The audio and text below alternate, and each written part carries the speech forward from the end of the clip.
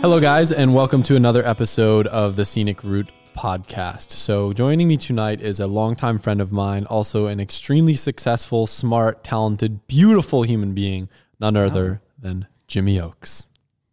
Thank you for having me. This is my second time on a podcast, and I am new here, so... We've known each other for a while, so I feel like there's a lot of stories that can come out, but at the same time, like there's some questions as I started thinking about kind of your journey in the automotive space, like how did you get into this? How did this start? And I don't really know the answer. So I guess I kind of want to take a trip through memory lane. All right, let's do it. Let's get right to it. And just for a little context, like we probably spent a solid 15 minutes before we could actually start doing the podcast because we just got distracted with freestyling. We found out music. We could Bluetooth right to the soundboard. It is pretty sick. It's dangerous. Yep. So I guess the first thing to dive into, I always like to ask people like how they got into cars. Now I know your first car was the Saturn. It's a whole story in itself. SC2. But like what got you into cars? Because you were before me. Yeah. So it's funny. Right? I feel like every time someone's like, oh, I got into cars because I like played Need for Speed Underground. Like that's always the thing, right? Or I had a poster on the wall and it was the coolest thing ever. Or like their family was into it or something. Honestly, I feel like I was a late bloomer almost. Like I was so obsessed with BMX. We both were, right? That was everything. BMX was life, right? And I never really thought about much. You know, I wasn't super into cars. Like I thought they were cool. You know, I was always really into mechanics. And, and then as we got a little bit older, like towards the, later high school days, friends would come around with cool cars and you'd see the style and you're like, man, that's dope. And you're doing what to them? That sounds super fun, right? Getting dirty, doing your hand, like playing, using your hands, building cool stuff and like creating something. And as I kind of saw more and more of that, I definitely got really roped into it. And a lot of my friends at the time were big Volkswagen guys. So like, you usually get into what you see first and like what the people you thought were cool had the cool cars. So like Volkswagens, right? Dug right in that. That's how I met Brian Hall, actually. I met him with his Mark III. Was that back when you had your GLI? So I wasn't there yet, right? So like the whole scene was like, the whole Northeast scene was very Volkswagen based too. Like I think you could vouch for that too. It's funny how you mentioned like, you see the cars around in the BMX scene and stuff. The skate park almost became like the pit stop for car shows sometimes. For sure. Like people would like, they'd still be in the scene, but they'd get their first car, like maybe their second or third car that's like modded out, and they would just kind of go post up at the skate park because that was the spot to be. That was the spot. Everyone had a roof rack back then too. That was like the roof rack era where every modified car had to have a roof rack. And I still have a soft spot for it. I know you do too because you put one on your Porsche. Yeah, dude, they're good, man. but I mean, it just like kind of went from there, and then it just like spiraled out of control as I like saw new parts of the scene. I started to really find what I like and just kind of obsess over each little thing, like from Volkswagens into Nissans. And like my transcendent Nissans were kind of funny because I didn't really know anyone with Nissans. It's not like I like had a friend that had a 240. I was like, yo, that's like the coolest car ever. I just kind of like started to see him, started to look him up online. There was like no like video that hooked me. It was just like casual. I saw a 300ZX on the highway once. I was gonna say you picked the worst Nissan to start with. Oh, the worst. But it was like boot camp. Well, that's a whole different story. But like, I remember I was driving to Milford for some reason. I'll never forget it. I was like driving to Milford for probably some BMX reason. I remember seeing a 300ZX like zoom by, and I was like, I saw the taillights. I was like, what kind of car is that? I've never seen that before in my life. Like, if you don't know what they are, they definitely look weird. They look weird. And I was like, that's not a super car, but it's not a normal car. I remember like chasing them in my little Saturn, all 98 horsepower, burning a quart of oil just trying to catch up to this thing. And I saw it on the highway and I was obsessed. That's cool. I never knew that. Yeah. So prior to your 300ZX, though, you had the GLI, right? Yeah. So I had like my first car that I ever modified was a Mark IV Jetta, right? That was like the Mark IV Jetta era when the Christmas car. Okay, it was Christmas for one day, but I got that car because it was like the first thing I could afford. It was a VR6. Sounded sick. A VR6 is dope. Coming from your 94 horsepower Saturn, like that was a come up. Yeah, this thing didn't leak oil, which was like the greatest thing ever. Like the amount of parking lots of my friends that I've ruined because of that car. But I got the Mark IV, just VR6. It was like $2,500, which was so cheap for that car back in the day. And like I was obsessed with it. It was a German car, so it was like nice. It was like comfy. And How did you find the deal? I feel like that's something people always are like, how do you guys find such good deals on cars? Like, what is your method? Okay, this was Craigslist days, right? Yep. Where like it was such a gamble if that post was spam, something sketchy, or like if the car was sold 10 months ago. And I remember just, always digging around, and like cars were so much rougher on Craigslist, I feel like. Oh yeah. And I remember finding this one, and it wasn't up for a lot, but it was up for a while. And I hounded this guy.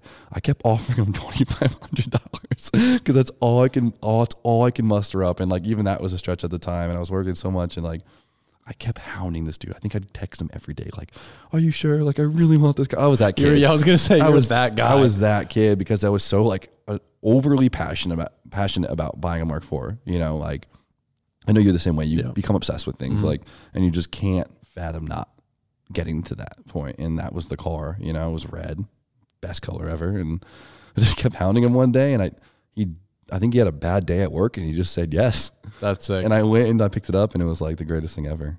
Moving from that to the GLI, I remember the GLI being like somewhat of a flip car for you. I feel like you owned that car with the intention of selling it. Did you not? So my Mark IV got rear-ended, and it was like devastating. Like this is like my baby. The red car? The red car got rear-ended, and so I got paid out for that, and like I think they gave me like $4,000 for it. Decent come up. And like I like after buying it back too, and I parted it out, and I ended up with like $6,500, which was like I felt like Bill Gates like that, like $6,500. And at the time, like the GLI, like the old 4.5 GLI, like the chrome trim with the BBSs. That was like my dream first car. Dude, to me, like I'd rather have that than like an NSX at the time. Like it was beautiful. I was obsessed with it. I still love them. Yep. If anyone has a red one that's mint, sell it to me for a good deal because I really want one still. But I remember like that time GLIs were like 12 to 15, and it was untouchable. But I found one for like in my price range, and I couldn't believe it. I got it, and obviously like it wasn't as nice as I thought, but like it was hit in the front, and it was half-assed. I just remember you hated that car. I remember you talked so much shit about that car. Well, that was the thing. It was my dream car. It was like my dream car at the time, and it felt like it was such a stretch, and it took so much out of me to get that. I like worked so hard to like get that money to get my dream car, and I got it, and it was such a letdown of a car because it had so many issues, because it was the New Jersey Special. It was painted 40 different times, and the front end didn't line up right. Nothing lined up right. It had old parts on it that were like not properly set up, and it was like something just dumped on my dream. Yeah. And it had bad juju. Like we've all been there. Just some cars just have bad juju, and like you can't explain it. And it like really disappointed me. So like I guess I hated that car. I don't remember talking that bad shit about it, but for whatever reason, my memory with that car is you flipped it. You made a decent amount of money on it. So that was the thing. And like I just like it like kind of like really upset me because that was like such an end, like not end goal, but like it was such a goal. And then I was like, and that's when I started to think about Nissans, right? And then the car came with a lot of aftermarket parts, and I got a lot of stock parts from friends because like no stock parts weren't worth anything. So I put it back to like stock, sold off all the parts, I kept flipping wheels at the time. That's why I had green wheels in my red car. Yeah. The one that no one will ever let me live it down when I have the green wheels in my red car. They were only on there for a day because I was flipping them, and it's the only wheels I owned at the time. And I like sold it, and I did good on it, and I had money, and I was like 300ZX, gotta have it. I feel like the whole flipping cars thing is a really good way for someone to kind of work their way up the totem pole of cars. And I feel like every person that I've talked to has some story about getting started flipping cars, flipping wheels. I guess in that realm of flipping things to make money and make profits, like what is the advice you would give someone if someone has $500 and they want to work their way up to $2,000? Yeah, it's flipping cars is scary, right? Because but even parts, yeah, right? parts. Wheels is a good way to start. Wheels were the thing, especially back then, like there was a lot of stock wheels that were like valuable. Like now, think about it, wasn't a lot of money, but at the time it was a lot of money. There was a lot of like known stock wheels that were valuable, so you would try to look to find people who didn't know what they had. Style 5s is same story. Same story. So you try to find people like that, and you would buy them for $250 and you'd sell them for $400. And it was such a hustle to do that, but that's $150 back then was a big deal. And then you would get like one set of wheels, you trade them for another set of wheels that were spray painted, and you'd strip the spray paint off, you paint them, you sell them for an extra $400 because you made them look pretty, like the green wheels. Yep. Those things, who would ever paint those things green? But I knew they were the BBS RCs at the time, which were big money. So boom. Yeah. That's it. It's just, cars are expensive. They really are. And like that, you got to do whatever you can. And that's your one tool at the time, right? Yeah, I guess buy low, sell high, and just keep working your way up the totem pole. That's it. Cross your fingers. So you saw this 300CX drive down the road. Sold. What happened next? So I kind of like, the idea of like being like able to afford one was like there. It was like kind of mind blowing, right? And I looked at a bunch of them, and they were all dumpy, right? It's a 300ZX, so a lot of them weren't taken care of very well, and the ones that were very, very expensive. And I kind of ended up like somehow stumbling upon this like middle child of one where it was like pretty clean, wasn't the best thing ever. It was a little bit on my price range, but I like somehow had a lot of money at the time from I just like sold everything perfectly, and everything works out. And I was that kid that wanted to eat for a month because I wanted something, like wouldn't spend $1 on anything. And I remember because I would feed you back then. oh yeah, you definitely, the amount of dinners LZ has definitely bought My me. mom probably made you dinner more than anything. That, especially in BMX days, I was so Yeah. but, yeah. LZ definitely, your mom's stir fry fire. And the possibility of owning Z was there, and I looked at one and it was it. And I was like, this is it. And that was the Red Sea. And I knew, all the specs about it. I knew everything about the car, but knowing everything about the car in terms of specs and everything is different than knowing the cars, right? Like knowing the quirks of them, knowing like the things in the scene that make them the way they are and stuff. So I knew the car, but I didn't know the car. Yeah, and the VG30, I don't know how much you knew about it back then. Notoriously one of the worst engines to work on. The most complicated and complex engine bay of the time, rivaling with the 3000 GT and all that other nonsense in the 90s. I thought that was a good idea. And you decided to wire tuck the stock engine before you pulled it, did you not?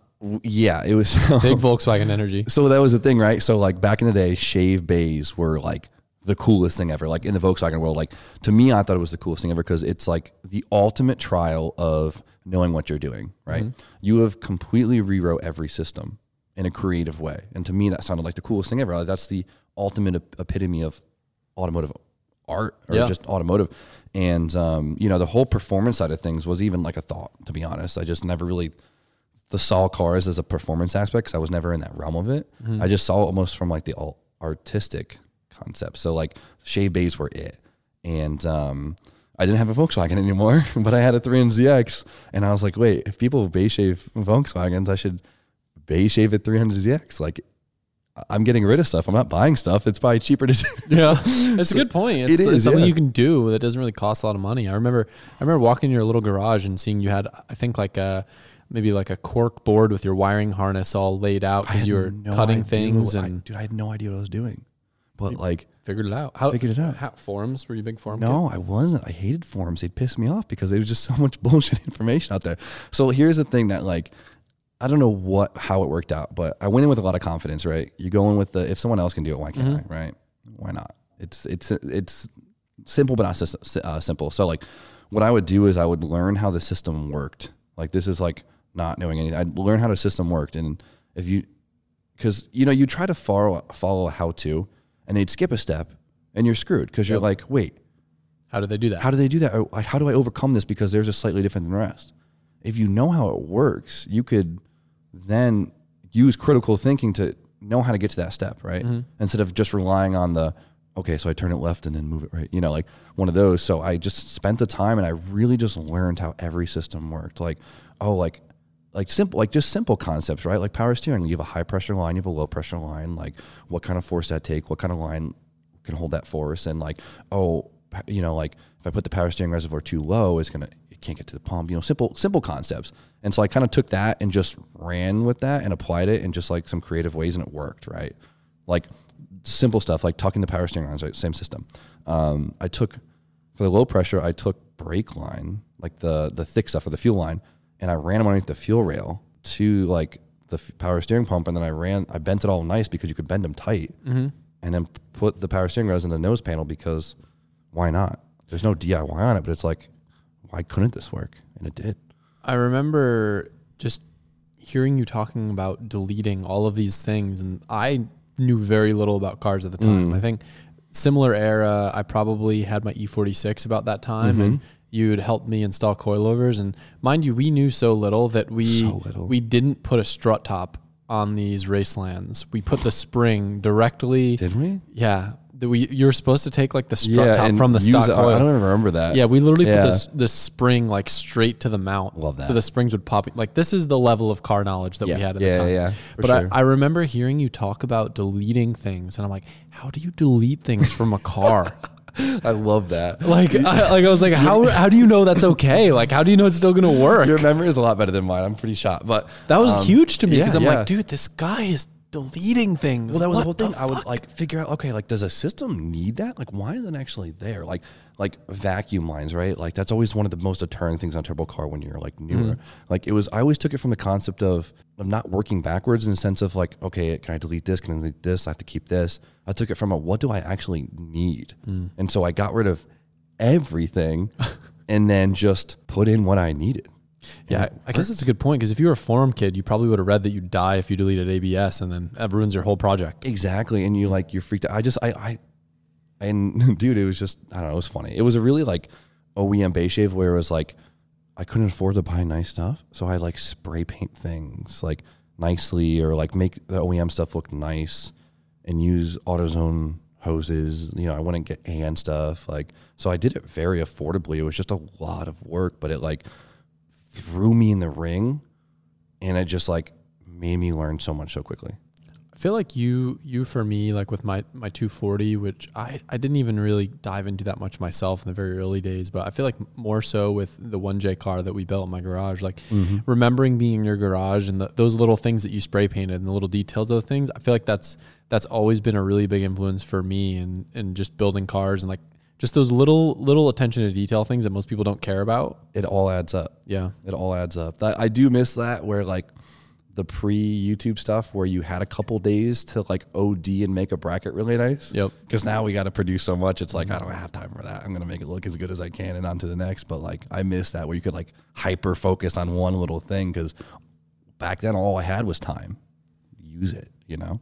So did my S13 come first or did your LS come first? Your S13 came first. It came first.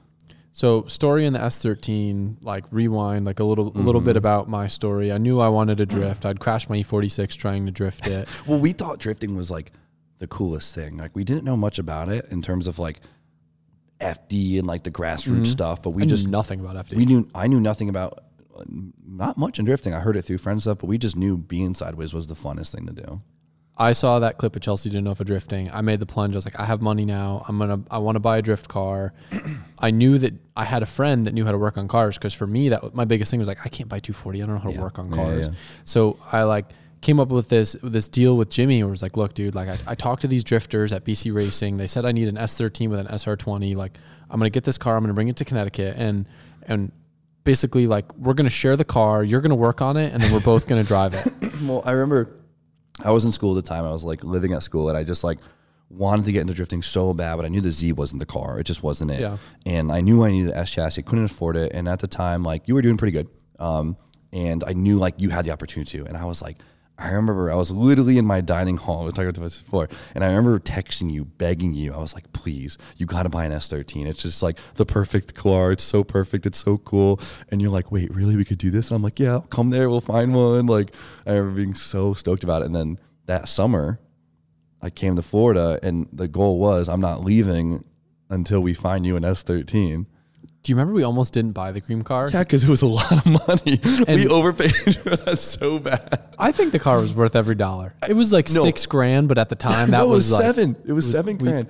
No, it was less than $7,000. It was fun. It was $7,000 for that car. $7,000 back then was so much money. But here's the thing: all we saw was hack job cars, and we knew that the time it would save us of having a solid foundation was worth a lot because you didn't have a lot of time. You were packing orders whenever you had a free moment. You were writing essays while driving cars. Like LZ is the biggest juggler I've ever seen in my life. But I can't juggle. And he can't juggle. And this dude, like, I don't even know how you did that. It was insane. But and we looked at so many. There were so many junk. And then we saw the cream one had, it was stock body, nice paint. But it had those little attention to detail things, like a painted bay, like the things that show the dude cared. Exactly. But it was simple. It was like all like affordable, like just like ISR entry level stuff. It like SR stock turbo, like it was simple, and we thought he would go down on the price. I remember we met in like a Publix parking lot.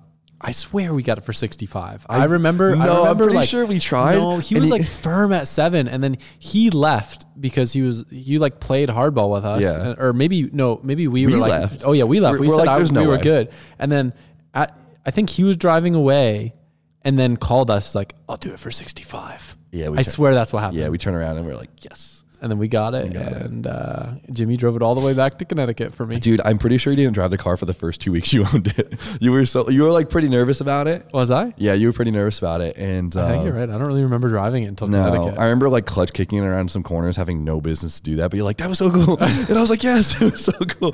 And then because I didn't even do my first donut until we were like halfway to Connecticut. Yeah, and then you killed it on that one. But I remember like You were like, Adam, chill. You're gonna kill the tires, dude. We remember how you.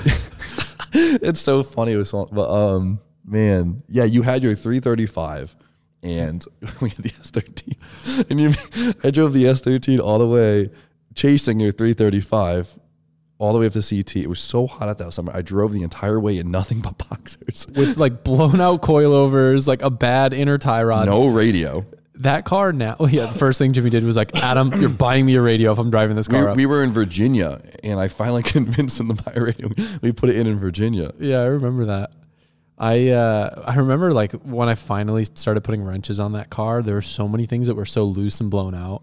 There was like a crazy mystery clunk for the first month we owned. It was like a blown shock and a blown inner. Huge tip, guys. I don't care if you know nothing about cars. If you're buying a new car, especially a drift car, jack it up, put it on jack stands, just like hit the wheel in the front and the back, up and down, like wiggle things, because you can spot an issue that can kill you before it kills you. And that's really cool if you can save your own life that way. Bolt check saves lives. Really, like mothers for bolt checking your son's drift cars, our new organization. Coming to you soon. So I got this car because there's this drift scene up in Connecticut. Lime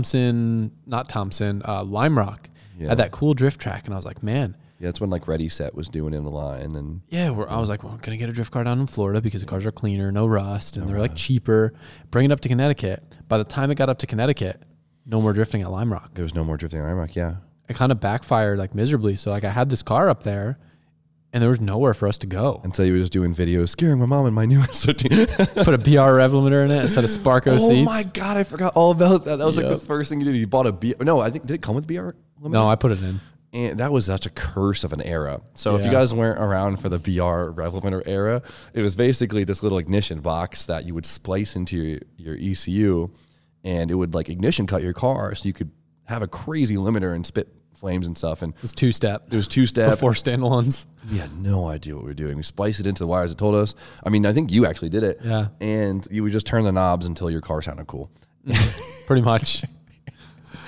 Dude, don't do that on a car with rocker arms. Oh my God. Oh my God. It was fine until I was in a parking lot Washington, D.C., and I threw a rocker arm in the middle of the night, and I had to drive back down to Florida with my freezing toes. Trying to like diag a misfire. And I'm like, we're trying to find like coil packs and like injectors. I'm changing spark plugs at AutoZone at 9 p.m. Stay in the zone, AutoZone. Thank you. At 9 p.m. at night, dude, like freezing cold. Like I couldn't feel my toes anymore. It sucked. Yeah. So Adam drove from DC to Florida with a misfiring SR20. I drove on 3 cylinders. I had no idea. I just with had a rocker bucket seats. I don't even know how you like. Dude, it's part of the game, dude. Now I'm like, I'll never drive a 240 from Connecticut to Florida. Oh yeah, I did that drive. I'm telling you, it was so hot that summer too. I know.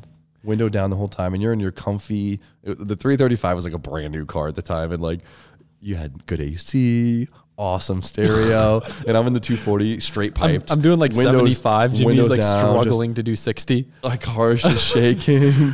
I'm literally in my boxers the entire drive because I was so hot. We would go to truck stops, and I was just walking because I was so over it. I'm just me and my boxers in the middle of truck stops. That was a good time. Yeah. So I guess the summation of that story is, there's no drifting in Connecticut. around that time, I started to get to know the people over at BC. Taylor had introduced me to the drift scene, and then I was like, all right, OSW just got the skid pad built for the Formula Drift pits. Now they're doing little track days there, and then I brought the car back down, and I remember going to the first OSW days. There would be like 3 or 4 cars and maybe like 10 spectators. Really? Which now is wild because you go there and there's like 100 cars, like 1,000 spectators, and it's the same parking lot. That's funny. Yeah. Yeah. So like, that's like when you started getting into drifting, that's where I kind of like, I missed that era, right? Because that's when You had nowhere to drive. that was like when college was getting serious for me. So I wasn't around much for like those like first 2 years that you were doing it. And I just remember you'd like, after every event, you'd like send me your best clips, and you were just getting good. And I was like, oh Took my a while God. though. I mean, like you got good pretty quick. You're driving a lot. Like it was cool to see. So I guess in that gap, around what time did the Horn Button project come about? Was that pre-LS or post-LS 300ZX? I think that was like in the mix of it. Like it was weird, right? When I was in school, like I was just like, I always wanted like my little projects. I was so bored at school. Just like you just do work all day, just like schoolwork. Because I was going for engineering and it was just nothing but homework. It was never ending. And I was like always trying to find little projects of doing things to keep me busy. And I remember the Horn Button thing. I don't know how I stumbled across that. I was like, I can make horn buttons in my dorm room. I have a little Cricut cutter, make stickers. I was dome epoxying them and putting them on blanks that I bought from China and stuff. And I made a bunch for like friends and stuff. And I made that like one little like sad face thing because just a sad boy for life. And like I made a batch for just like me and my friends, and you got one of them, and I had one of them in one of my cars, and a couple of them just got lost in like toolboxes and stuff. And that was in your hatch for ever. Yeah. And like you always had the GoPro. Yep. You always had the helmet GoPro. So that was like Front and center every video, and I loved it. It was really cool to see. No, it was really cool. And if you guys don't already know, like recently when I came out with my signature steering wheel, I guess probably about 1.5 years or so ago, I asked Jimmy if I could bring that back to be the horn button that's included with the steering wheels. And he was cool enough to let me use that. And we were talking about like maybe making it our own thing and selling it, but it was just, I thought it would be cool for it to be just like part of the package with the signature wheel. I love it. It brings me right back to those old videos. 100%. I remember I had that little like stranger sticker on my center gauge that I didn't have a gauge, and it was just always like sticking its tongue out too, and super angsty childhood. Super angsty. Love it. Some things never change. So the horn button thing I remember was like kind of like a little early Jimmy Oaks project. And yeah, well, my whole goal was always going to do custom horn buttons and stuff like that. I need stickers too, like that really nice one about me that you put on people's BMX frames. Big sticker guy. Big sticker. Well, I had like a vinyl cutter, and I was just like, you could create anything. And like vinyl stickers. Remember you would go to car shows, and it would just be booths of like the same 200 car enthusiast stickers, where it was like the baby on board and like all those like ricer stickers. And that was the vinyl sticker era. Yeah. I had one, and I could create that. Who was making stickers first? Because I was shipping swag out of envelopes when people were sending me coins in the mail. I mean, you guys. I remember you would like meet random kids at the skate park, and like you would buy. I was dealing stickers. You were dealing stickers. I was like, you're like, hold on, some guys come in, and like he like made these in his art classroom at his community college, and he was like selling you stickers. Yeah, there was a kid. He was in was it Adam Cook? I think that was his name. It was in not Cheshire. It was somewhere out there. There's a prefab park. Yep. He made him in his high school. He's part of the robotics team. That's how he had a plotter. And I was buying my stickers off him. You were always wheeling and dealing with someone, and what a time. And I remember like you actually like kind of helped me get through school a little bit, because I would make so many of your LZBMX stickers. You would buy them remember I made a bunch of them. Really? Yeah. I don't remember that. Yeah. So you were one of my dealer or suppliers, I guess. Yeah. Because you got to a point where you were like buying them in bulk because they were cheap. And you're like, I do remember in your little and plotter, and you just like, it got to a point where you couldn't keep up. And I Bro. think that's when I bought my own plotter. Well, you were buying them in bulk from other companies, right? And you're like, I'm getting them really cheap. If you can like match it, then like, why not? Right. Yeah. So like I was making these stickers, and like you weren't paying me very much, but like, I don't blame you because you were getting them cheap elsewhere. And I had this little plotter, Like and I 10 inches wide. I figured out how to trick it so we could print infinitely and not just 12 inches at a time. And it was so loud. And I would put it, dude, I would put it in my laundry room in my dorm room. and I'd put like towels everywhere to dampen the noise. I'd let it run all day. And I would just cut LZ stickers. I'd weed them in like, I think it was like pennies, but I would make so many. And it paid decent. Rob lived off the sticker money for a while too. Yeah. I mean, like, if I can get a couple $100, like just like working on the side, because it was like free time, like it was amazing. So like that was fun. I made a lot. If you guys got LZ VMAX stickers in like 2014 to 2016, it was probably by me. That's crazy. I didn't even remember that. So you were going to UConn then? Yeah.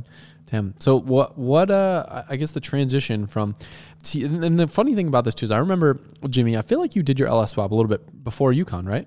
It was before UConn. I did it my junior year of college. Okay. Because I remember, maybe it was around your Tuck Bay time. Jimmy was like this mechanical god to me. And I was like, why are you going to school to be were you going for mechanical? Chemical. Oh, that's what I thought. I didn't want to be a mechanical. Okay. I thought you were going for chem. And I was like, I will never picture Jimmy working as a chemical engineer. I'm like, dude, you need to open a shop. I remember every time I would see you, I'd be like, Jimmy, you need to open up a shop. You need to work on cars and do this for people. Like, you are talented. Like, I knew that there was no money in that. Like, well, there's money in it, but it's just a whole different level of like. I wanted you to work. Like, I wanted you to have a shop so badly, and I knew nothing about shops. Yeah.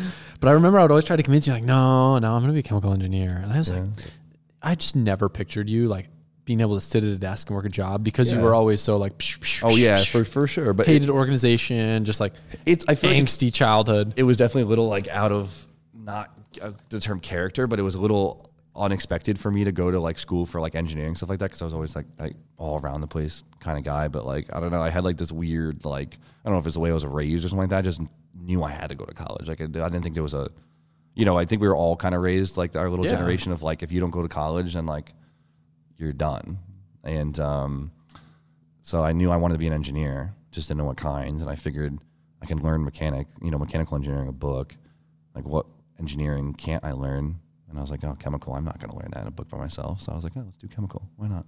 And around like what made you desire to do the LS swap? Where did that come from? Oh, so I tucked my bay in my 300ZX, right? It was beautiful. I was so proud. I wish I took more photos, but that wasn't like it was sick. It was so I was so proud of that. Like, looking back at the time, I didn't think I was shit, but like looking back at it, that was pretty for not knowing anything. Like, you built a car that's better than 9 out of 10 people build today. It was weird. I don't even know where that came from. And then, but thank you. I really appreciate that. It was on BBS's too, wasn't it? It was early days? No, I was on like Cosmos or something. Drew sold it to me. Yep. Yeah. I remember XT206s, I think.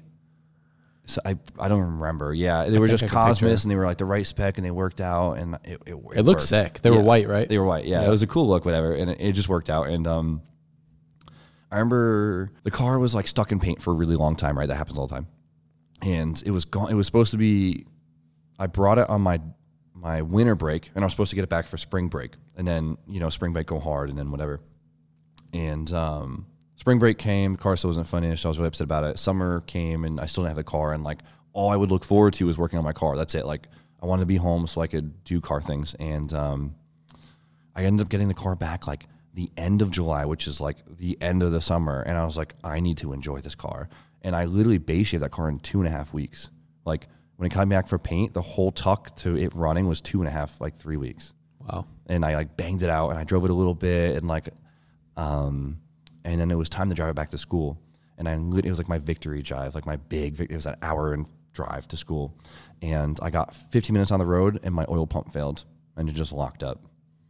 Damn. It was like heartbreaking, like completely heartbreaking, because I was, I didn't have the money to afford another engine, especially, a VG30D TT and all the supporting components to it. And so I was trying to figure out, I was like, how do I get this car back on the road with, that's not a downgrade, and that's something I could afford. And the LS swap at the time was like everything. Everyone was putting LSs in everything. I mean, they still are, but it was like that time where it was like a big deal. It was way cooler back then than it is now. It was way cooler. Where like it was almost a K series swap, where like every time. I thought people were engine swapping in general back then. Like, it was, if you engine swapped a car, it was like a pretty big deal. It was a huge deal. Like if you had an engine swapped LS, it was like the big car on Instagram, right? Like, they would post it, right? And there wasn't a lot of like production parts either for a lot of these swaps, and I think that was a big thing. Like, now we have so much development, you can get an LS swap kit for almost any chassis. And not even think about it, yeah. And so yeah, LS did my research, and I literally spent all my free time at school, like in class, like spacing out, whatever, trying to figure out how I could afford this. I broke it down to the pennies, like, oh, what can I reuse, blah, blah. And somehow I managed to like afford it, right? I flipped some stuff, whatever, like cheaped down some other. I ended up buying an LS off of eBay. Like buying a motor off of eBay was such a gamble. It was an LS1, which was so much money at the time. They were like $4,000. And there was one on eBay for $2,400 shipped. And I was like, why is this so cheap? And the guy gave me some like, oh, I'm just trying new pricing and whatever. I bought it and I thought I was going to get scammed, but that's all I could do. And it showed up as mint. Sick. And then LOJ Conversions at the time just like came out with their kit for it. And I was so bad. I like begged this guy for like a sponsorship essentially. I wrote him like this long proposal, and like, if you guys are ever running for sponsorships, like now, you don't have to like make a story out of it. Just like give some like points, right? Like they want to see value. That's the biggest thing. They don't want to hear your sob story. They just want to hear how they're going to get an ROI. Exactly. They're there for the ROI. They're not there because they feel bad for you. That's really what it is. So luckily I had those points in there. It was like at that time I was like associated with you, and like my Instagram was always like somewhat decent for some reason. And like even at the time, you know, it was probably 30,000 follows, but like back then that was a big deal. Yeah, I mean back then, like if you had 1,000 followers, like you were something special. So to have 30 times that, especially in the car Instagram world hadn't really developed to that extent yet either. Exactly. So like you had 30,000 BMX followers, but in the car world that made you like a huge player. Exactly. So I had like some leverage, and then I knew I was going to start filming because LZ was like, oh, if you're going to do the swap, you got to start filming it, blah, blah. And so long story short, he gave me like cost on it, right? Which was a big deal. So I was able to like afford a lot of parts. And so huge shout out to LOJ for like being my first sponsorship. Like I feel bad for that letter he had to read because I probably wrote some crazy stuff. Do you still have it? It's probably in my email, and have to find it. I could not read that to myself. I would cringe so hard. I need to find my first BC sponsorship proposal, and we can compare. Dude, I'm like probably red right now thinking about it. But shout out to LOJ big time, because they like were such a huge part. Even Wiring Specialties, they sponsored me at the time. Really? Yeah, they sponsored me, and I probably wrote the same crazy story to them. But they were one of my first sponsors, which is the funniest thing, because I still do a lot with them to this day, and it's really cool. And shout out to Wiring Specialties. Shout out to Wiring Specialties, they kill it. The homies, Connecticut boys. Yes, sir. And that's so funny. And so yeah, I got these somehow sponsored, and like I spent all year planning it. All the parts came in, like as much as stock stuff I could reuse, I reused. I would wire wheel, spray paint, make it look nice, blah blah, and just that's it. Just bolted it all together, and somehow it worked. Man. I remember you were never the type of guy that like drove your cars. Like you very much enjoyed the build, and you enjoyed the process. Well, you know what this is like a funny truth. You were a little scared of the LS braking, weren't you? So I couldn't afford for my cars to break. If my car broke, I couldn't afford to fix it, and it made me terrified to drive them, because the idea of my car not being able to run and drive, like my like mental couldn't handle that, which is like kind of funny, but it was true, you know. I mean, I remember in a similar time frame, like my 240 would break, and I didn't know how to work on cars, so I had money, but I didn't have time because of school and everything. So I remember like when I hurt my motor the first time, or whatever was going on with it, kept overheating, I was so depressed. Yeah. Like the entirety of my happiness was like based around my car's ability to drive. So I completely understand that. It was bad. Like, so I was very selective when I drive it, or I wouldn't drive it very far. And like, because I just didn't know, because I got so far with not really knowing, like I knew like how things worked and like mechanics, but I didn't really have the biggest grasp on like technical aspects of cars. And so like my confidence wasn't super high in things just working. Yeah, and so I guess I didn't drive it that often. But I mean, you built a car that did run, it did drive, everything worked. Everything worked. It looked great. It stayed cool. My first test drive, literally my first test drive with it, I didn't touch it for 2 years. That's like, those of you that are listening to this that have built cars know how wild that is. Like, it was insane. To this day, with like a team of like really experienced dudes, like there's still issues that you have on every car. Everything. It's inevitable. There's something, a boost leak, a oil leak, this something leak. Dumb, yeah. Always something. Like whether it's your fault, not your fault. Jimmy didn't get lucky. He was born with talent. Oh my God. I'm gonna go red. But that car was just cool. It just worked. Like, I mean, I wasn't drifting. I wasn't like putting it to like the test. I was just a street car, but I was very proud of that. But I think it was like until I like put new heads and stuff on, I was like I think like I ended up putting like new heads on it and stuff like a few years ago. And that was the first time I touched it after the first like test drive. Wow. It was weird. It's funny. So we were super close. We were filming a lot of BMX stuff together. You were coming down to Florida. We did the S13 thing. And then around that time that you did the LSZ, I feel like we kind of not split, but like we grew a little bit more distant. Yeah. And that's around the time I feel like you really started with the whole YouTube thing, documenting the LS build project. Yeah. And So, I mean, this part of the story, I don't know. I don't know what happened in that time period when you decided to start doing YouTube and like when you graduated and didn't go into the field, like that period of your life, I don't understand. It's such a weird, like, I hate to admit it, but it's such a gray area of my life too. Like, I don't remember a lot of the small details and I don't even know why, but like, so the LSZ swap videos, right? Everyone, I've been around since the LSZ swap, like for the OGs, and like you kept telling me to film it, right? Because it's about to be this big thing, and you should film it at the time, blah blah. And Josh James Bulker was telling me the same things, right? My YouTube buddies, and I never was interested in the idea of YouTube.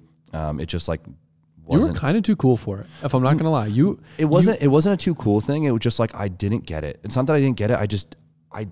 I still have this issue where I don't see like internet people as real. It's like, I feel like at the time you were too cool for it. It wasn't a cool thing. You might have thought that. I really think that you thought you were too cool. Because you thought I was cool. I feel like I feel like you probably talked a little bit of shit about YouTube at some point.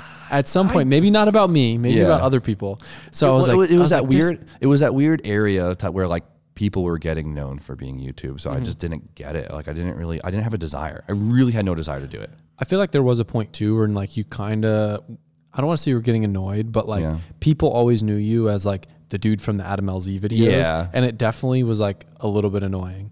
It was all right. I mean, it didn't bother me as much as you might think. I mean, you made those stickers. If we need to, that was a friend group thing that got out of hand.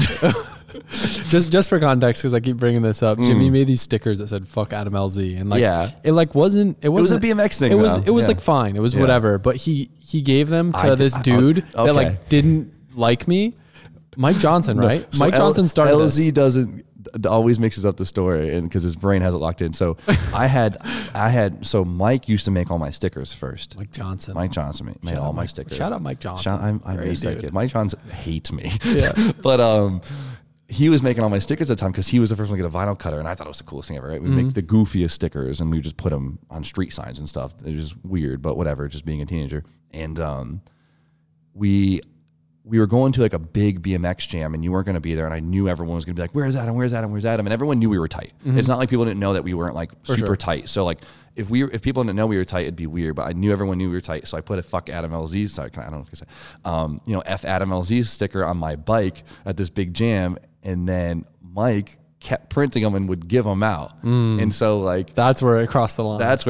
Because it was fine. It's like, it's me, it's like, it was a bad joke because we were just dumbass kids and it was funny. Like go to the bike jam. It's like, fuck Adam LZ.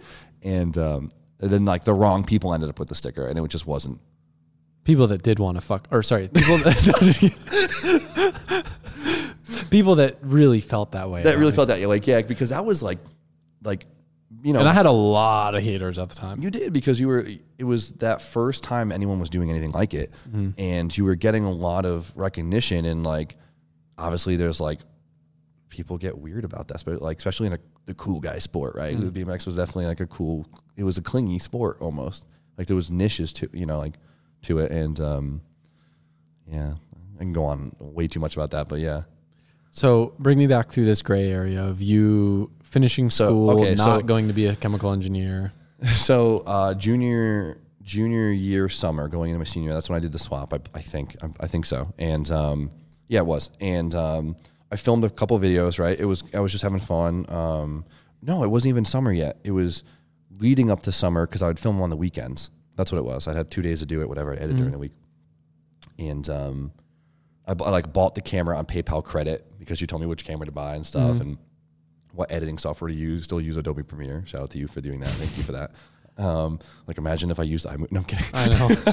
Shout out to Mike. But people can think Mike uses iMovie. I mean, Final Cut Pro basically is iMovie. So for sure. But And then summer started, and I was like finishing up the swap. It was going smoothly, but like I got like like really depressed that summer for some reason, and I stopped filming. Like I never told anyone the reason why. I was actually super depressed. I couldn't figure out why. I was just like, whatever. And so I stopped filming it, and I like finished it up, whatever. And I'm like, I'm upset that I didn't finish it like on camera, because it was like, it would have been cool now. Yeah. But I didn't. I just finished it and kind of did my thing. Went back to school. Boom, boom, boom. My channel actually grew like a decent amount, just like kind of being stagnant with the videos up. And, you know, everyone's like, I'll post more videos. And I was like, I have no interest. Like, I really didn't, like, it didn't do anything for me. Like, it was really cool to engage with people, but it was just not something I actually really cared for. And school was just stressing me out. Like, it was senior year was hard. And then I met the Haggard guys. We met them by just basically, I never even heard of Haggard Garage at this point. Like, they were local to me. You told me one day, you're like, hey, there's these guys that do car stuff around here, Haggard Garage. You know how I first found out about them, right? The elevator thing? Yeah. So I remember they had I don't know how I found it, but they had a video stopping escalators in the Waterbury Mall. And I was like, the Waterbury Mall? I like grew up in the Waterbury Mall. My sister worked there, and like I spent more time there as a kid than I did in my own house. And I was like, why are these YouTube car people in the Waterbury Mall? But who makes YouTube videos in Waterbury? So like this was me and Jimmy's stomping ground, or so it felt like at the time. Like we would go street ride BMX. And YouTube was such a small world at the time. For something to be known on YouTube, you're like, wait, what? Like, and then Adam hit me. He was in town one time, and you had your S13, and you're like, hey, I'm gonna go down to a town over with these guys that do car stuff. You want to come with me? And I was like, sure, let's go. Like, why not? I literally knew nothing about him, and we show up. Wait, this was before you had your Wallingford shop, right? Yeah. That's how I got my Wallingford shop. So we could talk about the whole Haggard story, but like, because that cul-de-sac, is that the cul-de-sac that later became the cul-de-sac that your shop's in? Yes. I just now realized that. Yeah. I remember pushing that Miata that wasn't registered while being chased by police not police. No, it was police. Angry gym people calling the police. That's a police gym. In the parking lot of what future became your current shop. I never made that connection. Yeah, it's crazy. So we show up, and there's just a bunch of dudes and a bunch of really haggard Miatas. They had a truck and a 2-car trailer, and I'm like, what are these? Like, what is happening? I've never seen anything like this in my life. And like, we're gonna go street drifting. I'm like, okay, let's go. I had my S13. I think we were in my S13, my coupe. We went in that parking lot, right? And I'm like, cool, let's go street drifting. Like, all right, we're gonna load up. And I'm like, what do you mean you're gonna load up? And they literally just threw 2 Miatas in this enclosed trailer, which was like a 1.5-car trailer, but it could fit 2 Miatas. And they were towing it behind the van too. Was it the van? It was the van, because I remember like, how are they gonna? It was a 2-car trailer getting towed behind the van. And I'll give props to Ryan. He could whip that freaking thing. He was not scared to go anywhere. We go about back. You made some turns that I was impressed with. That's why I remember the van. Yeah, zero panic. And we were just like driving around this town that we weren't super familiar with at the time. I was a town I worked in for a long time, but I wasn't super familiar. And we're just like trying to find parking lots and stuff to like do clutch kicks.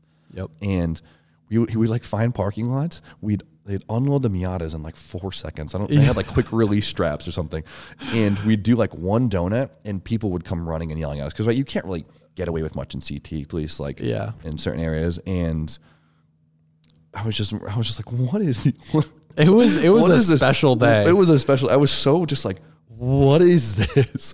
And then, and then like from that day on, I remember like I ended up like, I think like Cam DM'd me, or like Orion at the time, like we DM'd each other a few times, and I'd come home every weekend from school because I hated being at school. Like it was only like an hour and a half away, but I just like, I was a car guy, and like car guys just don't go to college. Like it's just like a different, like, you know what I'm saying? Like it's just like, all my friends were home.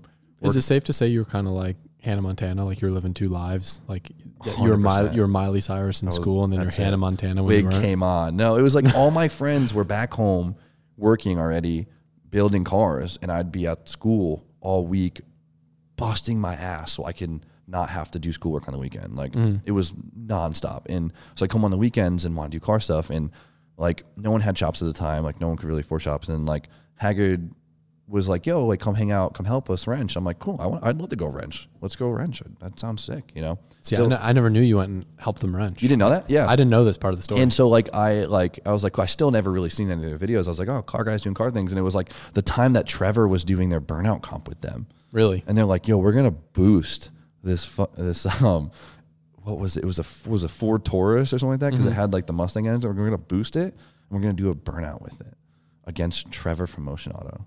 And I was like, yeah, fuck that guy. I don't know who he is. Like now Trevor's a good friend. Yeah. And it's funny how it circles back. But like, I was like, cool.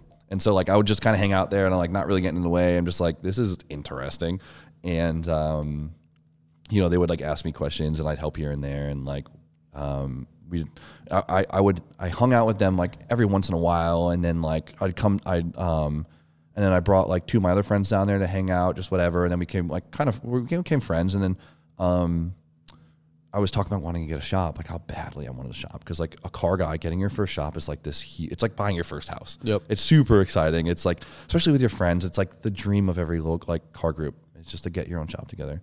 And Orion was like, yo, like he proposed to me. He's like, I'll get another bay because I had a couple bays under my name, and you know I'll just store one car in there, and you guys can handle the rent. And I was like, sold, right? So Ryan was actually cool enough to kind of like get us the lease there, and then that like you know that ended up being my shop, and I'd work with them, and they'd be next door, and like so you know we were like in the universe, right?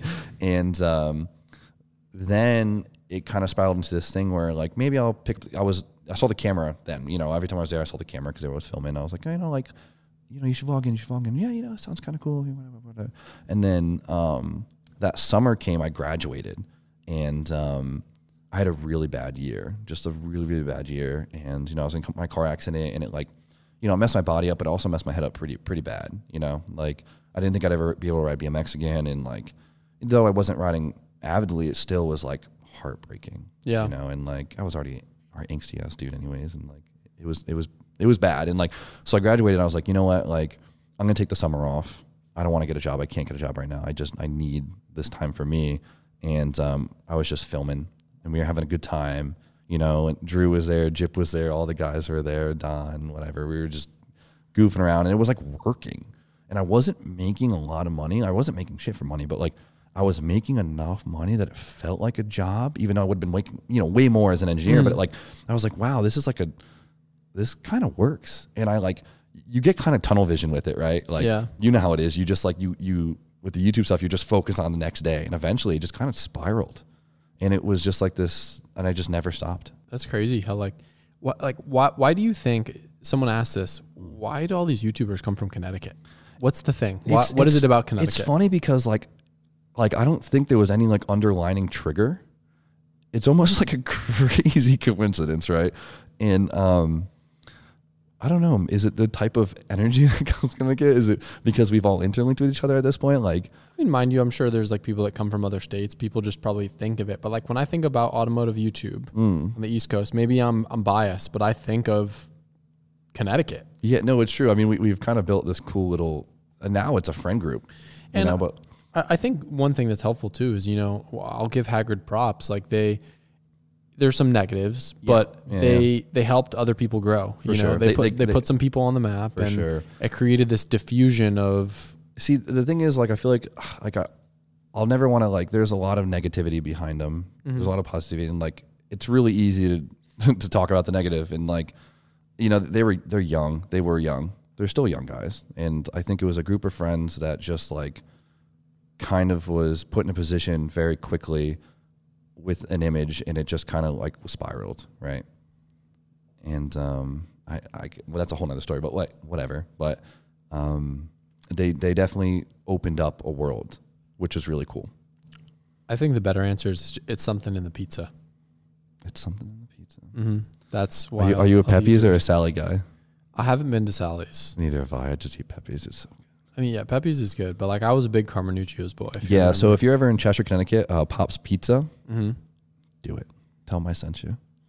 They won't even know what you're saying. If you're like, yo, Jimmy sent me, they'd be like, who? But I go there all the time. It's so good. So you're a fresh Chemi, Yeah. as they refer to the chemical engineers. You graduated college. You're now a full-time YouTuber with your shop. with a bachelor's degree in chemical engineering. What was the transition of when you went from a solo dude making YouTube videos to starting to have people work for you? So it was funny, right? Because like for me, there was like no big break. It was like this steady, slow growth, and there was so many points. And like a lot of people always kind of like throw it back at me, where like we'd have Q&As, and I'm like, dude, I can't do this anymore. And to be honest, I don't even know how I did it for so long in the position I was in, because I could have easily just gotten a job and like done that. But it just like, it was one of those things, you just kept doing it and you just don't think about it. And eventually, like over the last 4 years, it's just like gotten to a point steadily where I need help and I'm able to have help. And it's fun, you know, like we did the merch stuff and like bringing the merch on, I was able to hire RJ, which RJ is both of our longtime friend. RJ bought your first t-shirt. He was my first customer ever. Bought my first t-shirt, and he helped me do my first ever mod on my first car. The Airbox. We went to AutoZone. I love that. True story. I think it was like in the middle of a skate park session. You're like, Wallingford Bike Barn. We were at Wallingford Bike Barn, and he was like, dude, you need an intake for your car. Okay, hold on. Side note, RJ was the first car guy. He was a car guy before we were car guys. I want to give the props to him. He had a legacy. No. He had an Integra. It was a dope Integra. It was a nice car. It was sick. I remember he did he got second gear rubber going over the train tracks. I think he had like a carbon fiber hood and hatch and stuff. Yep. Like, he was like working at the car wash. When I was at Woodward and I knew nothing about my car, he was in my cabin. That's when I first met him, and he was telling me to get these parts for my car, and you're just like, shut up. it was him and this other kid who's now like a 240 guy, Jeffrey McDonough. As most old BMX kids are. Jeff and RJ were like, Heavy, you need to do this to your BMW. You need to do this. Oh, that's so funny.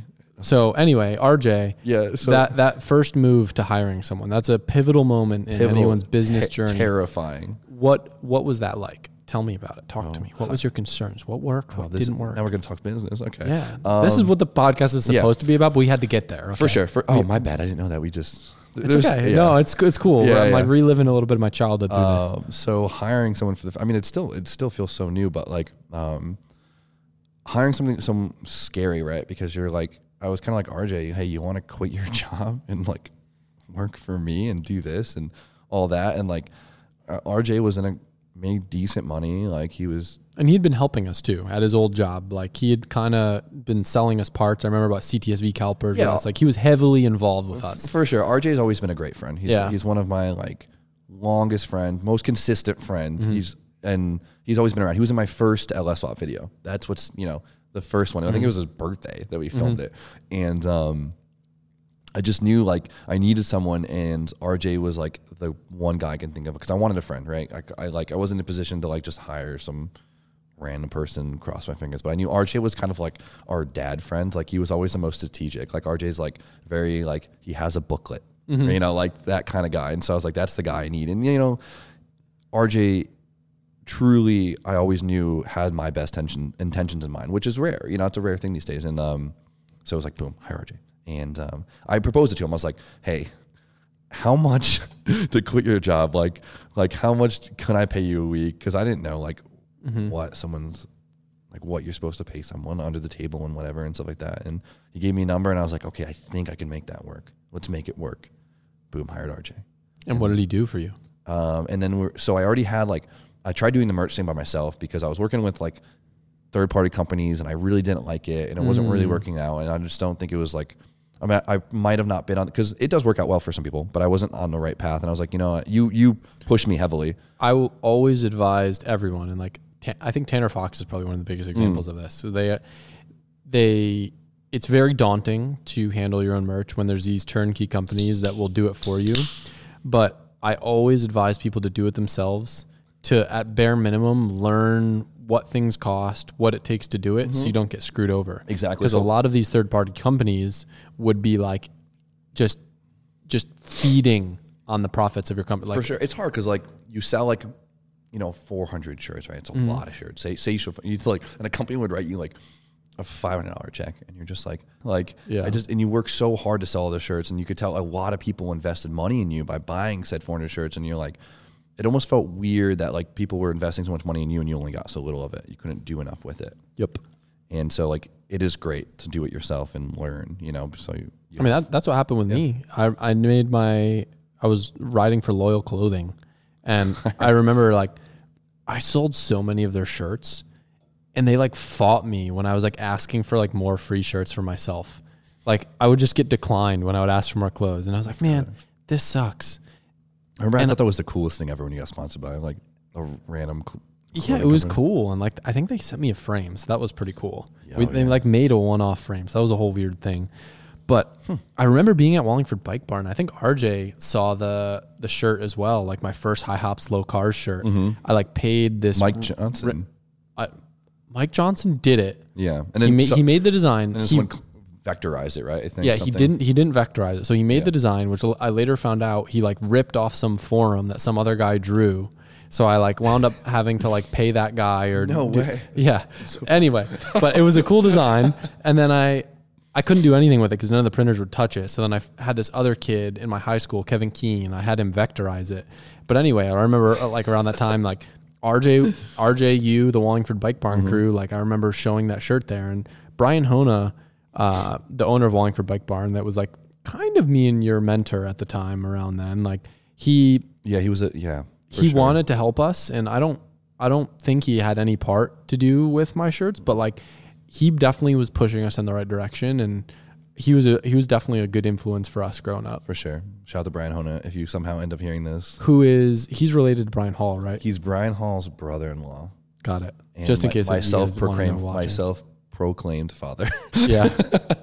He was a very big dad figure to us. Big dad figure, and he's just a very smart guy and very progressive, and he definitely did a lot for us. So shout out to Brian. But we talked, I worked at that bike shop. We never talked about that, but I worked at a bike shop basically in high school, and that was like our spot. So I was sponsored by them, and this bike shop was an hour and 20 minutes away from me.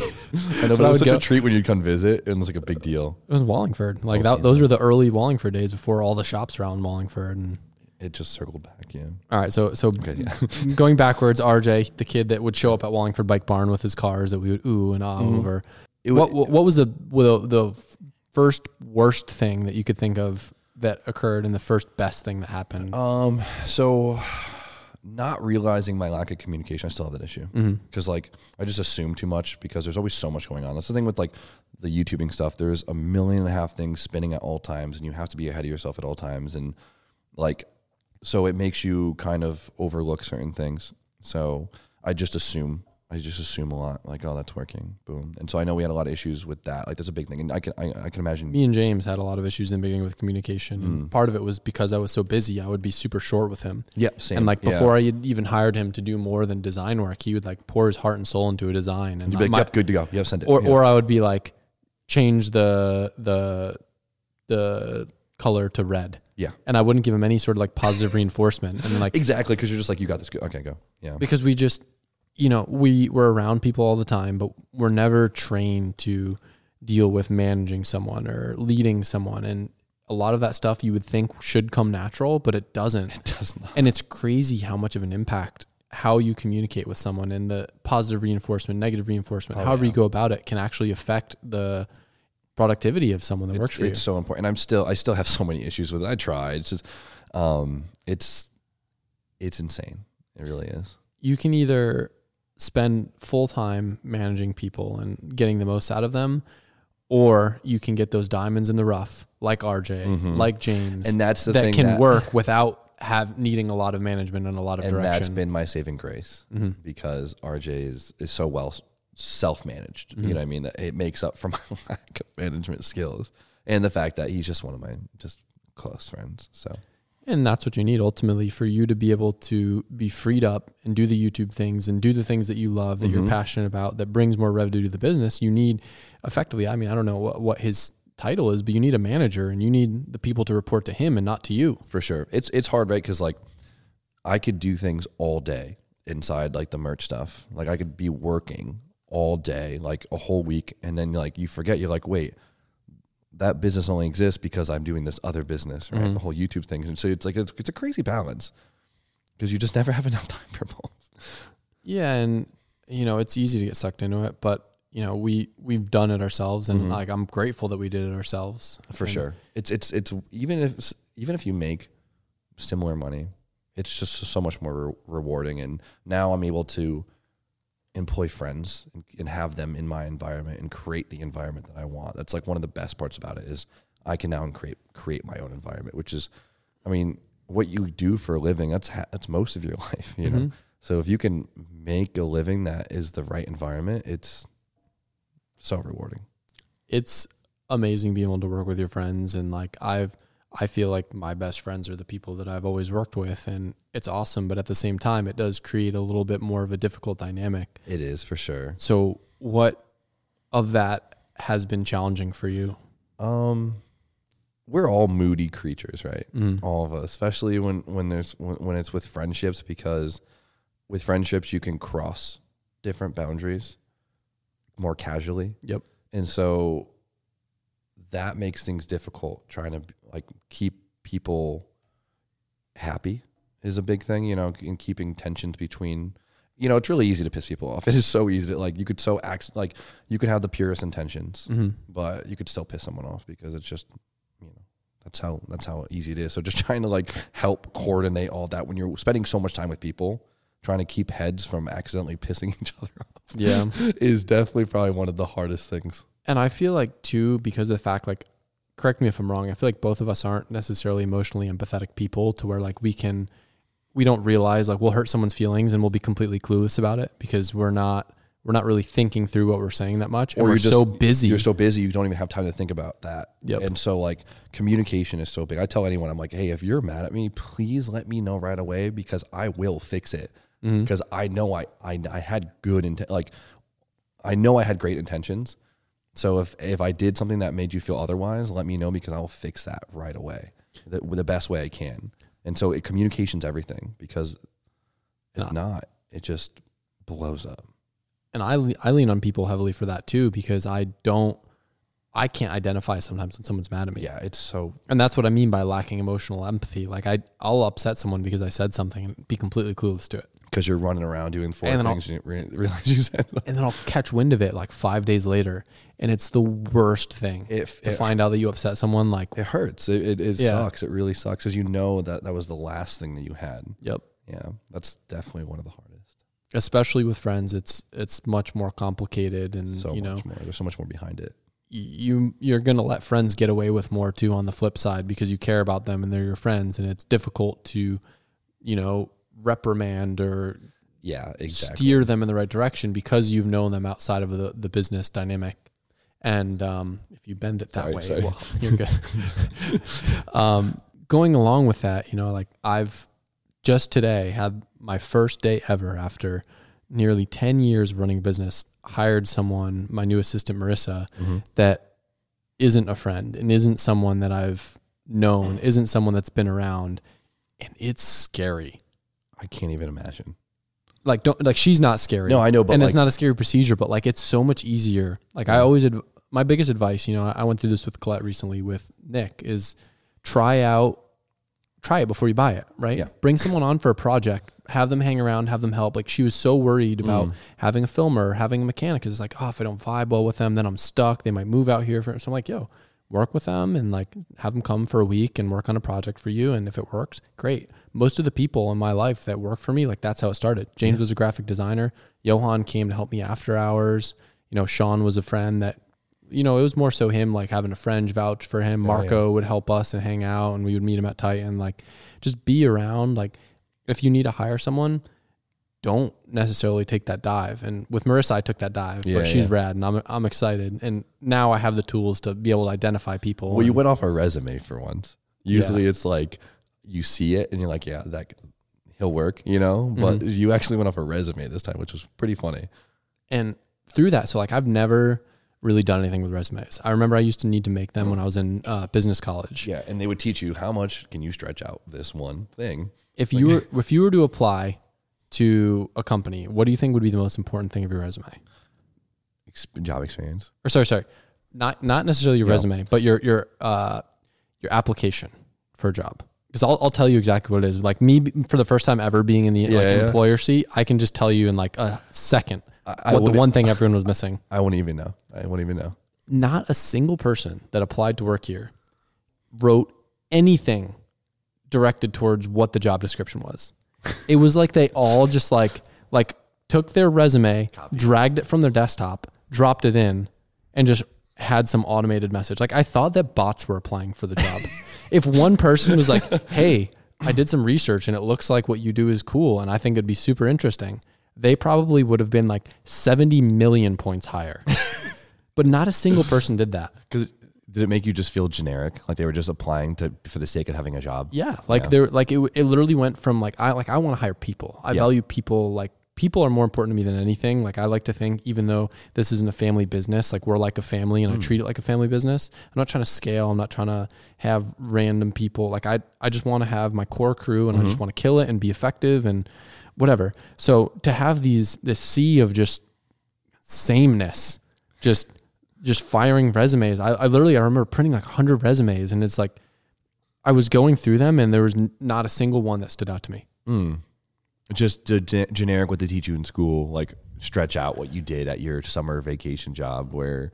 No, I mean, they were great resumes. Yeah, but, like, you know what I mean? But like. It was just nothing really felt that applicable. And Marissa, like her resume stood out just because she had a lot of experience and things that could be connected to here. Like not anything automotive, but just like, stuff with managing property that made connections here and stuff with running a business and social media and merchandise, like all these things that I could see being applicable. And I leaned on my sister, who's like a real estate mogul, like super badass. I need to get my sister on a podcast because no one knows she even exists. My sister down here, and she's the craziest human being ever. I've only ever heard you. Have you met her? I think I've like shooken hands with her in passing, but I've only ever heard you rave on about her. So I talked to her and like, I had a business coach and he was like, lean on people around you that know what's up. And like, cause I was so overwhelmed with this resume and she went through them for me. And Marissa was a huge person that she highlighted because she identified a bunch of stuff that I wouldn't. Yeah. Sorry, I didn't mean to hijack the conversation. No, it's cool. I like to hear. Yeah. I'm super excited. And this is also great background information for people listening, right? Because this is a big part of. And I don't know if she'll be on the channel. Like maybe she is at this point. Maybe she isn't. Yeah, like maybe I'll never post about it, and this will be the only time they hear about it. Hopefully now it allows you to be on the channel more. Yeah, no, and that's the purpose, right? Thing, like exactly. when you hire people, you're trying to free yourself up to do what you're best at, and to put people in place that can work autonomously and not need to be micromanaged, and you to not micromanage them is the biggest challenge. Do you find yourself micromanaging or like being too involved sometimes when you don't need to be? Yeah, definitely for sure. But it's, and that's the thing with being a new, I guess, employer, right? Is just trying to figure out how to create bigger paths so you don't have to like guide the little things, right? Yep. And also too, I feel like just, sometimes you can do something better than someone else and you're like, just give it to me. But like to just lean on them and let them figure it out and not intervene, but like they kind of need to do that to learn can be a challenge. For sure. What do you think, like today's state, your business, the people that work with you, the people that are around, what do you think your biggest challenge is? My biggest challenge, that's how I feel like, I'm a big people pleaser. Like I always have been. It's just like whatever. And, I just feel like keeping everyone happy is hard, right? Just a lot of people doing a lot of things at once together all the time always creates tension. So just making sure everyone's happy and like things are flowing efficiently and like the right communication, because like we talked about, communication is everything. And just making sure all of that working comfortably is probably one of the biggest challenges. I mean, that was my biggest thing that I dealt with last year. And being YouTube people and being on camera, if the environment and the mood isn't right, you're not going to film. No, it's so you're not going to go make a video because in a normal job, you just push through. Yeah, you just push. You can have your gloomy Monday, just sit at your desk, whatever, get over it, go home, be happy. But that doesn't work on video. No, does not work. You can't have your gloomy Monday. You can't be in your mood because you just want to get through the day. You have to. And you're a lot happier now than you used to be. Because I remember in the early days of Jimmy YouTube, I remember I used to come visit you, And our morning drive, we'd stop at Dunkin', and he would just be, he'd be so miserable. And then you pull out the camera, you're like, "Hi, you can That's a little dramatic. It was but super extreme in the beginning. Now you're like that all the time. You're a happy person. But in the beginning, it's you were always just that. Yeah. Because it was just a Connecticut thing. It was rainy, and I also was not angsty. in a position where I wanted to be. Yeah, I really wasn't. I knew that like the potential to be in the position I want to be was there, but I just was not. And like, especially like coming out of college, feeling like you're at zero again. It was just a weird feeling. Yeah, but you made it work. We made it work. You're here. You got a bunch. I'm on the LZ or the Scenic Route. Or is it Scenic Route? Yeah. You're on the Scenic Route. I'm on the Scenic Route podcast. You made it, Mom. I hope you're listening. Mm-hmm. So you now have a few different facets of your business. You have YouTube. Yep. You have car part sales, big Link ECU dealer, gold plaque, Link, yep. slinging them ECUs. Slang it up, yeah. Selling Nardies, selling clothes. You got a merch side of your business. You've got now a rap group, Jimmy Main and crew, Jimmy Main and gang. Jimmy Main and gang. Yep. And then you have the tuning aspect, which is kind of, I don't want to say the last subject, but the last big topic I want to dive into. So you're this guy. You had an engine. You swapped the engine. You drove it. Yeah. Didn't really do much with it. Yeah. At what point did you decide, hey, I want to take these engines and I want to start playing with the VE? I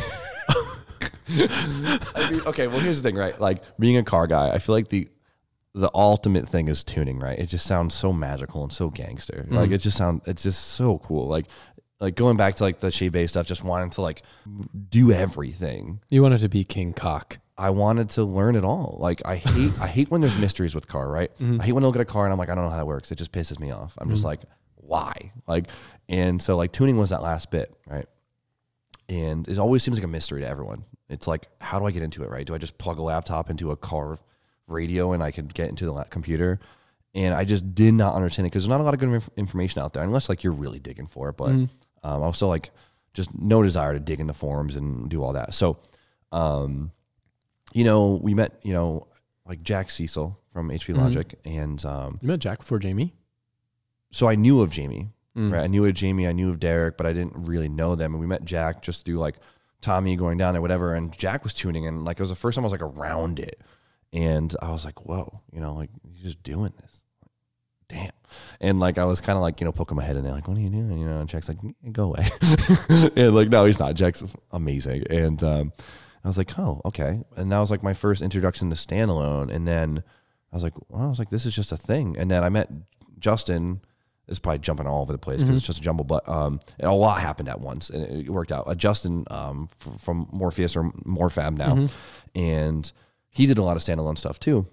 And he was a really close friend at the time. He was helping out a lot. Justin was a huge shout out to Justin if you're listening to this. Justin and Jamie shared a shop at one point, did they not? They did back in the day. Yeah, it's a tight. It's all connected. So like everything. And Justin's a great guy. He's amazing, and he kind of like introduced me to my first standalone, which was like Nismotronic, right? Which was a modified stock ECU. So it worked as a standalone, but it was still a stock ECU. And he showed me the insides of it and like gave me the rundown, right? Because he knew that I knew how, the mechanics of everything, but like he was able to like not give me the form answer. He was able to give me the like, hey, it's just this, like, ooh, okay, cool. And I took that and kind of ran with it. And then we turboed RJ's Miata, right? And I didn't, like, you forget that tuning's such a big aspect of things. And like Jack would send us maps for it. He'd just be like, oh, is it like running, like, we'll get the AFRs, like get a log. And then I'd send him the tune, he'd send it back and be great. Boom. And then one time I met my buddy, it could go cool. So we met my buddy Kenny, who owned the dyno locally. And Kenny was like, yeah, put in my dyno. And I was like, I'm going to plug into this thing. I'm going to figure out what to do. Not knowing anything. I couldn't even connect to the car. I couldn't even connect to it. And Derek was there, and he just tuned a car previously, and he's seeing me struggle trying to get into a Mega Square ECU because I couldn't get it to connect. And he just looks at me, and he's just like, what the fuck are you doing? Because you know how Derek is. He's like, give me that laptop. Derek got into it, and he just hopped and he just started tuning the car. And I'm sitting there like with my face in it, just in awe. Like, this is sick. I've already seen the inside of Mega Square, and he's just Derek's big lanky ass in the Miata with his Just laptop, interpolating. just interpolating shit, and just and it was like I was so mind blown. I just thought he was the cool. I still think Derek's the coolest dude ever. He's pretty cool. He's cool. Don't let him know that though. He probably is too cool to listen to. He's too. If I'm being honest. Don't let Derek know he's cool. Just don't tell him. Yeah, tell him he's not cool. Just DM Derek Bootleg Burn and Bootleg Tune, and just say you're just not a cool guy. He's gonna read his text. He's gonna be so confused because this is gonna come out of nowhere. He'll see a DM and be like, "You're not a cool guy. I'm the fucking man," and just put his phone down. And then that's how I met Derek. And then like between Justin and Derek, I had so many guys to like bounce my questions off of, right? I was able to go in there and just start moving stuff around. And when like I was stumped on something little that just needed a quick answer that you just can't forum search, I'd call Derek or I'd call Justin. They would just answer for me. And then same with Jamie. I met Jamie Marsh, which is I guess he does a lot of tuning for you now. He's just such a talented, Jamie's a legend. That's probably one of the best ways. Jamie was like the dude, like he was the SR god. He was had the SR record. The Drake of tuning. He still is the Drake of tuning. He's still the Drake of tuning. But we knew him like that, and I became friends with him. He was untouchable. Untouchable. Like even like when I was like successful on YouTube, was like, there's no way Jamie Marsh will tune a car for me. There's no way Jamie Marsh. He's way too Hollywood. He tuned my first like standalone car. Yeah, and I thought I was like, oh my God, this is happening. Yeah. Oh my God. And then becoming friends with him. And, Jamie's one of those guys that he'll don't bring your girlfriend around Jamie. Don't bring your girlfriend. They will fall in love with him. They will. Don't bring your boyfriend around Jamie because they'll fall in love with him too. Don't bring your dog. The dog will fall. Yeah. Whatever. He has this Marsh effect. The Marsh effect. Also known as Daddy Marsh, but that's oh my God, that's so funny. But like Jamie was great, and like so same with Derek. It's just like they knew that I wasn't asking dumb questions, and they knew that I was actually going to use the information, which is like, and I appreciate that. Right? If someone wants to ask me a question, I will answer all day. Is if I know they actually truly want to know the information, I'll tell them anything. It's the worst though when people ask you and you know that they're just like, I hate when people ask questions and they don't really care about the answer, but they're just like looking for an excuse to talk to you. Exactly. And like, I get it if you want to talk, but like, but if you want to talk.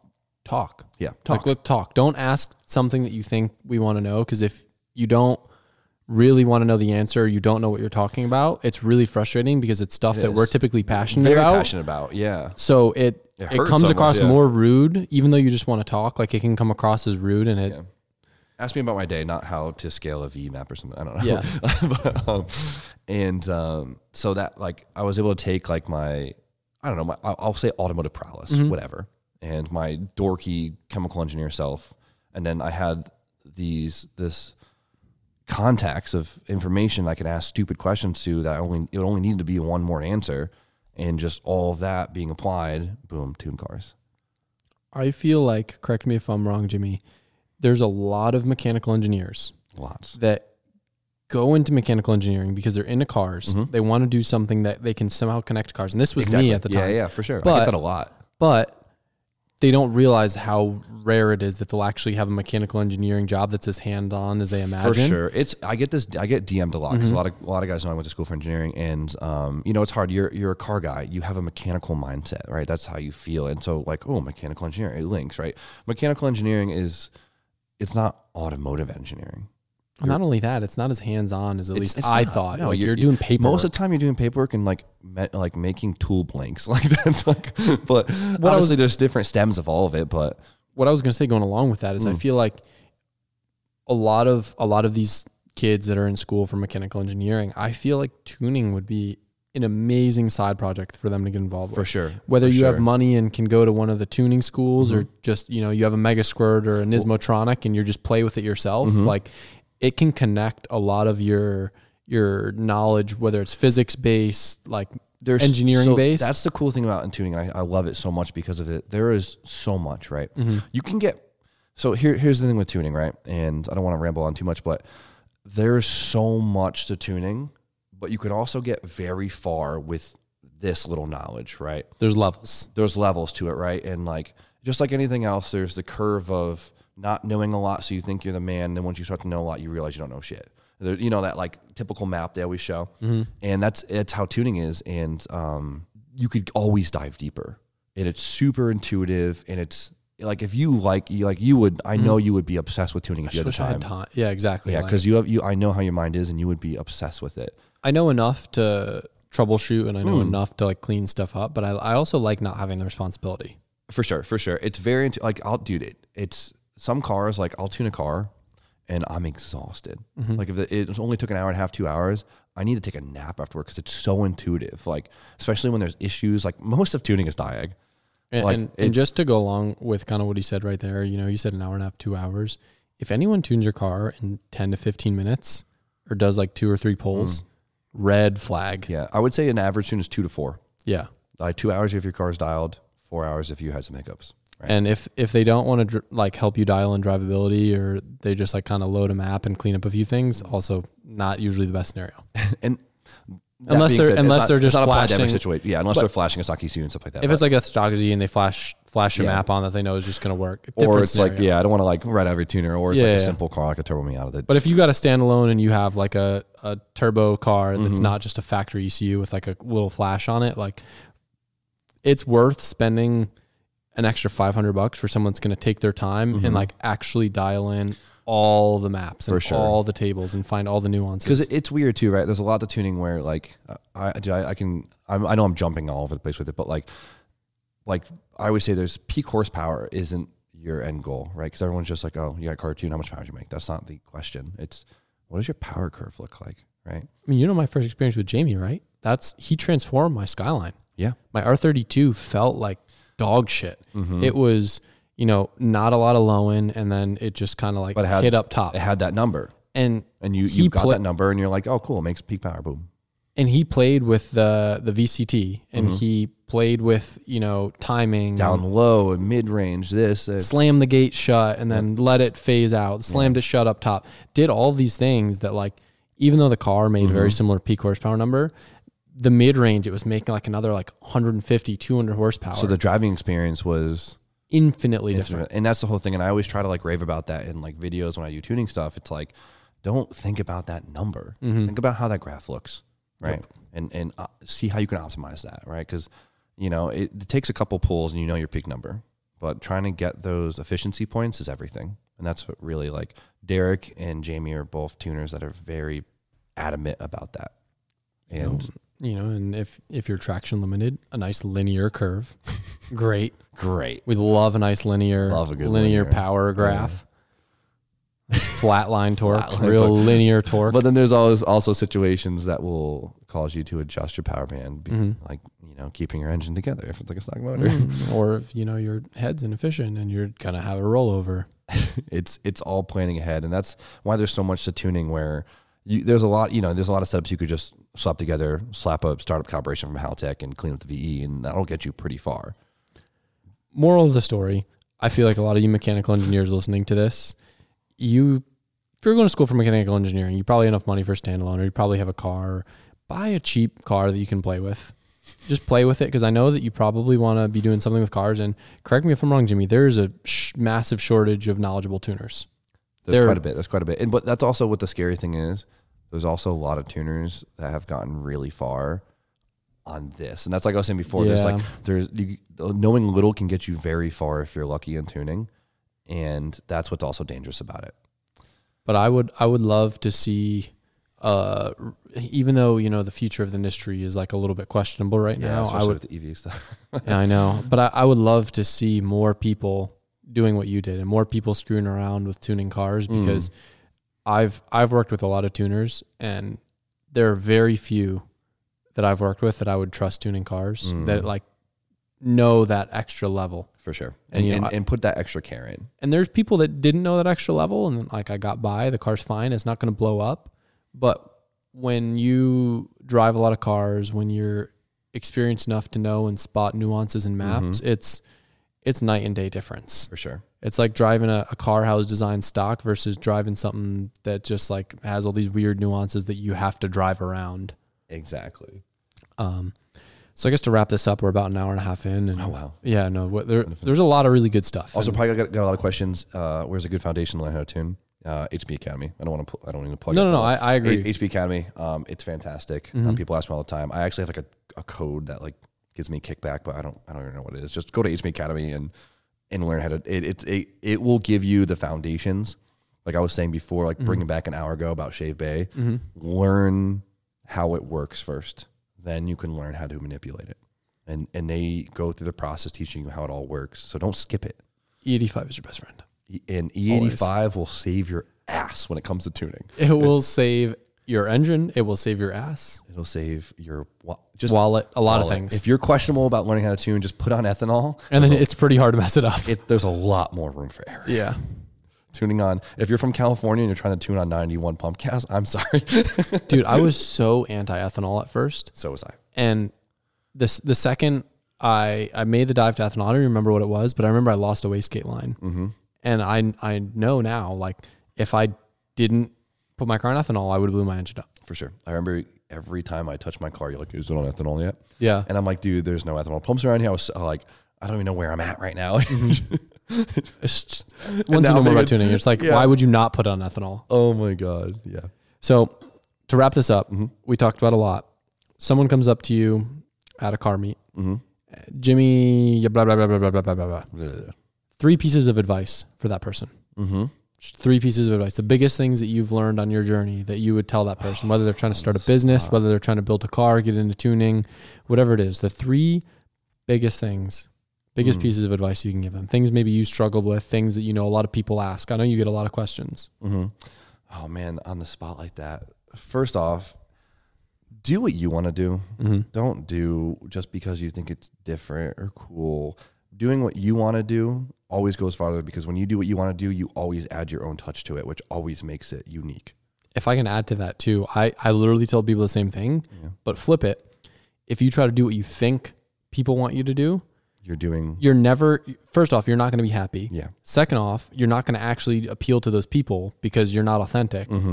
But if you focus on yourself and your one little niche, you're going to really kill it with those other people that are just like you. Yeah. That's for sure. All right. Number one. Oh man. Number 2. Think about people coming up to you at car meets. Yeah. They're asking you questions. They're asking you for advice. People sending you DMs. We talked about tuning. Okay. We talked about tuning and you gave a little bit of advice there. What about on the car build side? Jimmy, I'm building XYZ. What advice do you have for me? Be confident, but don't be cocky. Absorb.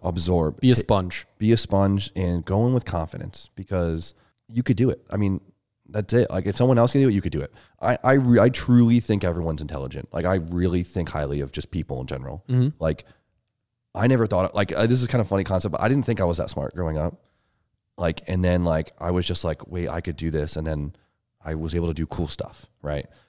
Just, you could do it. If you doubt yourself, you're not going to put yourself in a position to get there.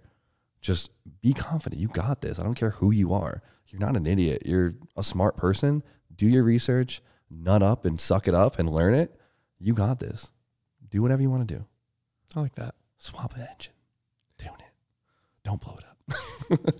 So number 3, someone's talking to you now about a business. They have a business idea. Yep. They need to, Jimmy, I got this great idea. Yep. What should I do? I usually call you and ask for advice. That's my issue. No, but think about it. You know, someone has a great idea. They're hesitant to execute, or they have a question. Yeah. What advice would you give them? A lot of people try really hard to plan ahead. And I do the same thing. It prevents you from almost making initial moves, because you always feel this need to have all your ducks in a row before you even set sail. Sometimes you literally just have to, set sail and tackle each path as it comes. Obviously, you want to project things, but I every time I talk to someone, it always seems like they need everything to make sense before they start it. It doesn't even make sense. To ad-lib to that one too. So the first one that you said that I ad-libbed, that was like one of my big 3 pieces of advice was right in line with it. This one, it is, but again, like my explanation behind it's a little bit different. Yeah. I say the same thing. Like, yeah, you have this idea, but you need all these answers. No. The sooner you try it, the sooner you can fail and you can learn from that. Exactly. But if you have this idea and you're like trying to line it up perfect in your head, by the time that you have it perfect or you have all your ducks in a row, someone already has 4 times more ducks than you. Exactly. Their ducks are so straight and your ducks are like just now lining up. Yeah, exactly. There's definitely things there's many points in my life where I've done that same thing. When it comes to maybe even it comes to a mod that I was putting off. Yep. Because I needed to figure out how to make it work with this and this and justify this. If I just did it way sooner, I would have been way ahead of myself. Just do it. Just do it. That's a thing, isn't it? Where'd you get that one from? I think I read it somewhere on a shirt or something. So this was a really cool one. I enjoyed reliving kind of the story through your automotive journey. And I think that there's a lot to be learned from this podcast. And I've really enjoyed being on here with you. So thank you for that, Jimmy. It was an honor. I very appreciate it. I hope you guys enjoyed listening to it. This has been one of my favorite episodes of the Scenic Route podcast. And if you want to find any more about Jimmy Oakes, you can find him at his YouTube channel, Jimmy Oakes. You can find him on Instagram at Jimmy Oakes. And you can find him shopjimmyo.com for all your link products and other assorted goods. So anyway, thank you guys. Hope you enjoyed this one, and I will see you soon. Till next Goodbye. time.